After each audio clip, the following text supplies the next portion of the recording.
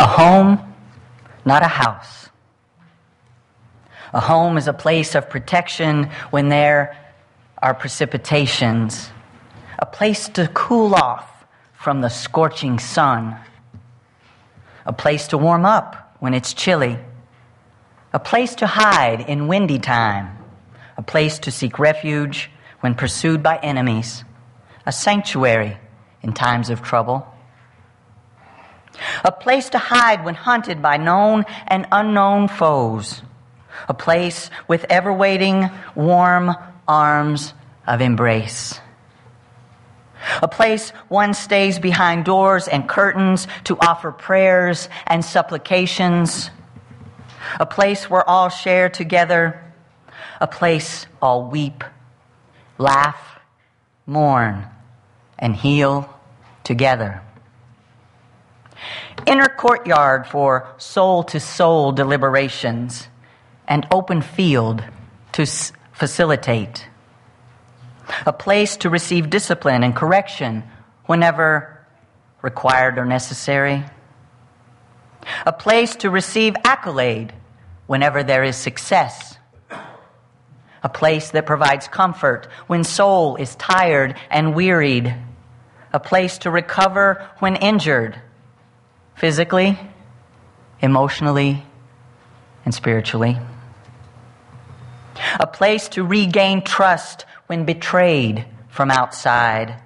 A place where everyone functions like a unit within a system. A place to nurture and to grow.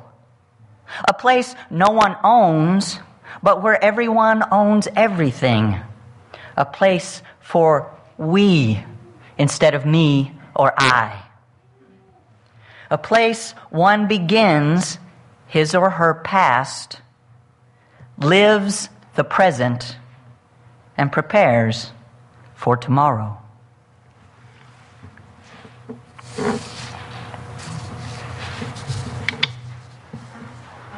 Belonging.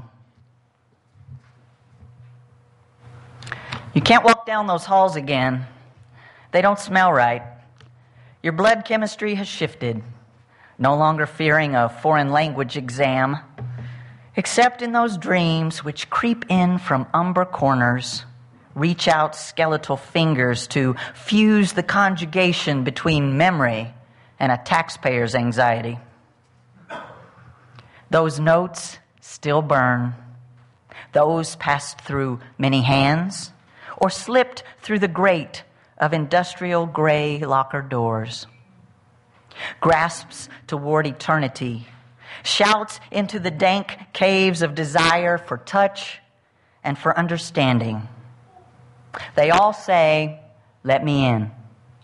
They all say, "Please dare to be what I want you to be." Those schools have grown small.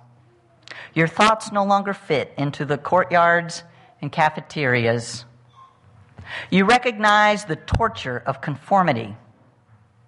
As you rub the brands of unanimity or outcast, feel their fire, and point your children down the same chute you once bawled within.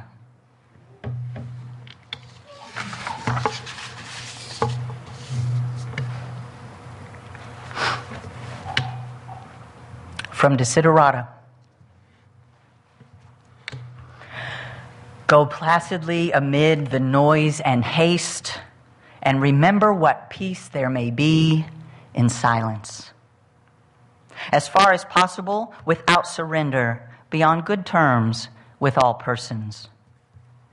Enjoy your achievements as well as your plans. Keep interested in your own career, however humble. It is a real possession in the changing fortunes of time. Take kindly the counsel of the years, gracefully surrendering the things of youth. Nurture strength of spirit to shield you in sudden misfortune. But do not distress yourself with dark imaginings. Many fears are born of fatigue and loneliness.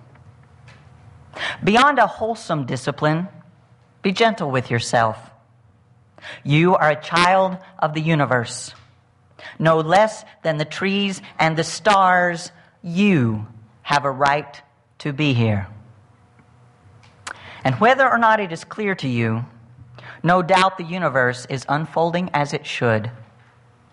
Therefore, be at peace with God, whatever you conceive him to be.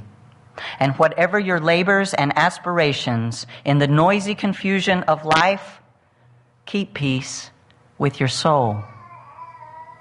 With all its sham, drudgery, and broken dreams, it is still a beautiful world. Be cheerful. Strive to be happy.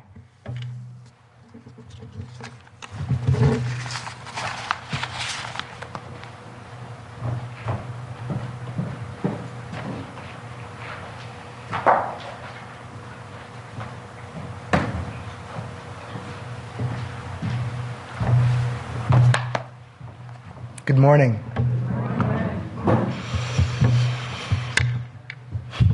I want to first start off this morning thanking you all for having me, for welcoming me as your guest, and for sharing this beautiful Sunday morning worship with me. It's not often I get to experience prayer outside of my own tradition, so it's always a treat to be able to witness authentic prayer from a different perspective. I also want to thank Reverend Rachel for inviting me to be a guest this morning and for her bravery in welcoming me to share this morning's message without really knowing what I'm going to say. Being the spiritual leader of a congregation myself, I know you have to have some level of trust in your invited speaker to not completely offend your congregation. So I want to thank you for your kind invitation and your trust. And on that note, I'd like to tell you a joke.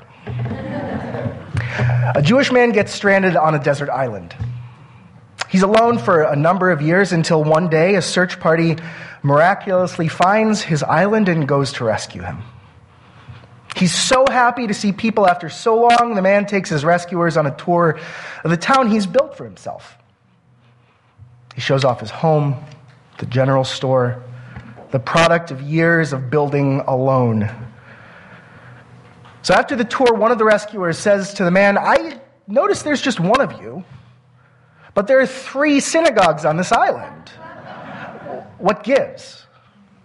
"Well," says the man, "this one here, I go to pray daily. That one over there, that's the one I'll go to on special occasions. And that one over there, that's the one I won't be caught dead in." This joke, depending on who tells it, can be funny, but it also speaks to a truth that we all know somewhere in our conscious or unconscious mind. We all want to feel like we belong, like we fit in somewhere. School time is that time when we start to sense that belonging or not. And that sense really becomes acute. How's the rest of my class acting? Whose hair is like mine? Who dresses like me? Whose body looks like mine? Whose family lives like mine? Who goes to my church or my synagogue? Many of us become aware that we are different in some way, and so we try to discern how we fit in with those people around us and how the people around us fit in or don't with who we wanted to be. Some of us found friend groups that would allow us to belong to a group of peers who looked and acted similarly. The jocks, the indoor kids, the theater group, the orchestra and band members. Some of us didn't quite fit into any of those groups and defined ourselves proudly by not belonging to any of those groups. Reality is that we all hold on to that desire for belonging, and so we go in search of that in our adult lives. That joke I just told you illustrates to an extent the understanding of religious community with which I grew up. For the better part of my formative years, I lived in the Detroit metropolitan area. an area at the time that was home to tens of thousands of Jews and many Jewish congregations of every type. Each congregation had its own flavor, its own personality, and there was a level of pride in the congregation one called their own. There were the congregations with the cool rabbis, or the nicest buildings, or the most hamisha, the most friendly congregations. Each particular congregation had what its members were most proud of. Those members knew what they liked about their home congregation and what they didn't like about the congregations to which they didn't belong. Yet a larger percentage of my friends chose to remain unaffiliated, but remained with a strong Jewish identity. The denomination of Judaism in which I was raised, Reform Judaism, was represented in the Detroit area by at least 5 different sizable congregations. Again, each with their own personality and each with their own way of doing things. So while the congregations were distinctively different, the demographics of these congregations tended to be very similar. They're made up of relatively well-educated individuals, largely of Eastern European descent. They were by far largely left-leaning, living in an urban or suburban area, and identified as being culturally Jewish, even if they didn't belong to a congregation themselves. I understood to be a Jew, what it meant to be a Jew by my community around me. Liberal, social-minded, worldly, engaged in social justice, at least tangentially aware of Jewish holidays. And it had much less to do with congregational affiliation, but it had to do with mindset. Then I entered rabbinical school and had that concept seriously challenged. My first year of rabbinical school I spent in Jerusalem, but upon my return and relocation to Cincinnati for the remainder of school, I was assigned a student pulpit, a small congregation that was too small to employ even a part-time rabbi, but was happy to welcome a student rabbi once or twice a month to lead services and to spend some time with the remaining members of the small community. So some of my classmates were assigned congregations in places such as rural Ohio or Indiana, parts of western West Virginia, even Sioux Falls, South Dakota. I had the fortune to be assigned to McGee, Arkansas, a little town in rural Arkansas in the heart of the Mississippi River Delta. It's closer to Mississippi and Louisiana than the rest of Arkansas. This was an overwhelmingly poor, rural farming town surrounded by cotton and soy fields. It didn't even have its own hotel. So my second time visiting McGee, I was picked up by one of the men who had grown up in the congregation. He was in his 60s and had lived his life in rural Arkansas. He was able to tell me at any time how much exactly soy or cotton were selling for. He decided I needed to be exposed to his way of life. So he informed me that he was taking me to his deer camp. So I had grown up going to various camps, summer camps, but I could not imagine what a deer camp would be. So we drove and we drove and we drove. And if I had to explain to you where we were, I would best explain it as if you went to the middle of nowhere and took a left. So we arrive at this camp, and I see around me men of various ages, in various designs of camouflage and bright orange, all carrying firearms. And we pull up to this cabin on the property. The camp itself was situated in a number of acres of forest, and it was shared between a number of families who got together to hunt during the season. So when we get out of the car, I'm greeted by no fewer than 5 men far larger than myself, holding guns, and not really sure what to make of this stranger who was arriving with their hunting buddy dressed far nicer than any of they were. So I'm looking around, and my congregant says to his friends, "Fellas, this is my rabbi."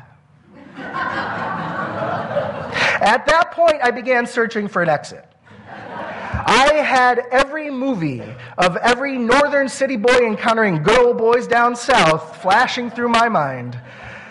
And at this point, I realized I still had quite a bit to learn about my American Jewish community. Until that point, I had a clear idea in my head of what it qualified someone to belong to the community I knew of as my own. A particular political outlook, a lifestyle, a level of education and worldliness. But in my visits to Magee, I understood that those were criteria not shared among all Reformed Jews in the United States, let alone all Jews. And I still had quite a bit of learning to do. If it wasn't lifestyle and political leanings then it had to be religious observance, right? Culture was one thing, but religion, that was what took me down to Arkansas in the first place. So that must be it. We all belong to the Jewish people, so we're all religiously on similar footing. I mean, we all identified as Reformed Jews. That's what qualified us, right? Well, I was trained and educated alongside rabbinical colleagues of widely varying approaches to Judaism. Some kept strict kosher. Some gleefully ate pork products. Some were happy to officiate marriages between Jews and non-Jews. Others were firmly against it. I thought of my colleagues, all Reform rabbis and rabbinical students, and I thought of this tiny temple in Magee. There was so little commonality, they may as well have belonged to different movements. The folks in Arkansas were happy to take the student rabbi to crawfish boil, while my colleagues were teaching various levels of kashrut, of Jewish law, of food law, to their student congregations. The vast majority of services in Arkansas were led in English, while other student pulpits demanded far more Hebrew. How are these communities both Reform and Jewish? How is it that we all belong to the same movement when our expressions of religion were so vastly different? The joke I told you earlier illustrates another aspect of that desire to belong. That is defining who we are and who they are. In order to define who belongs, we have to also define who doesn't belong, right? As much as we strive to define ourselves in the positive by who we are and what we believe, it's sometimes easier to also define ourselves by the negative, by who we are not, what we don't believe. Until the last 30 years or so, Judaism as a whole defined a Jew by one's bloodline. If your mother was Jewish, you were considered Jewish no matter if you were raised Jewish or not. If your mother wasn't Jewish, you weren't, even if you were raised in a faithfully Jewish home. Other faiths, for example, certain Christian churches, baptize infants, so they know that an individual belongs to the community when they're baptized in the church. But what about those faith communities without such a clear-cut rite of entrance? Well, Reform Judaism changed its concept of matrilineal descent being an entry into the Jewish people when it began to accept people born to Jewish fathers as well. But it also demanded that a child defined as Jewish had to be raised in a Jewish home, thereby accepting a broader definition of a Jew and also complicating the definition. So what about faiths that require no immersion, no birthright, no demands on lifestyle? How do communities with broad definitions of belonging define how to belong? And how do we find that belonging in a world more and more devoid of black and white and filled more and more with shades of gray? Is it belief in God? Belief in the power of humankind? Is it belief at all? How about practice? Do we belong because we all do or don't do the same things? Speak or dress the same way? More and more, the answer to these questions are no. As communities strive for openness and inclusivity, my community included, we necessarily loosen the definition of what it takes to belong to our particular group. So how do we find belonging? Data on religious affiliation paints a picture of faith communities unlike we've seen before. It tells us that those who define themselves as belonging do so not out of familial connection or a sense of responsibility or upbringing or birthright, but because they've found meaning in the group to which they've chosen to belong. They belong not because they fit the definition of belonging, but because they make the choice to belong. They believe in the group and its mission. They support a particular cause, get personal satisfaction out of belonging, and want to be a part of something they believe in. This is partly what's made keeping a church or synagogue growing and vibrant even more of a challenge. Belonging to a church or synagogue has stopped being the default for younger generations, and so we must strive as houses of worship to which our membership wants to belong. We need to strive to become, continuously to be where people want to belong. It'd be disingenuous to suggest that fostering a sense of belonging lays only with the churches and synagogues, because as much as you get something out of being a part of a group, belonging is mutual. As much as you belong to a community, that community belongs to you. As such, it's up to you to take an active role. How many of you at some point has said or thought, I sure wish the church did X? I wish more people in church would do Y. When your church asks for financial support, how many of you leave your fellow churchgoers to offer their resources? We don't need hands, don't worry. Anyone think of an area of study they've always wanted to dive into? An area of social engagement that needs more attention? A subject you're particularly passionate about that you think would inspire passion amongst your fellow churchgoers? How about a concept of prayer you'd like to experience or explore more deeply? Now, how many of you, after thinking of something, did something to bring it to your community?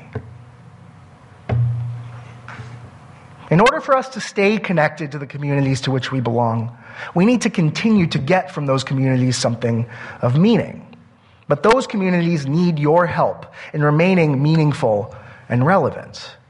Belonging is no longer as simple as showing up for a service once in a while. Belonging necessitates a relationship of mutuality, where those who belong understand that their church, their synagogue, the group to which they belong also belongs to them. This means taking an active role in its governance, in securing its future, both spiritual and financial, in remaining relevant to continue to grow and remain that vibrant place to which folks are proud to belong.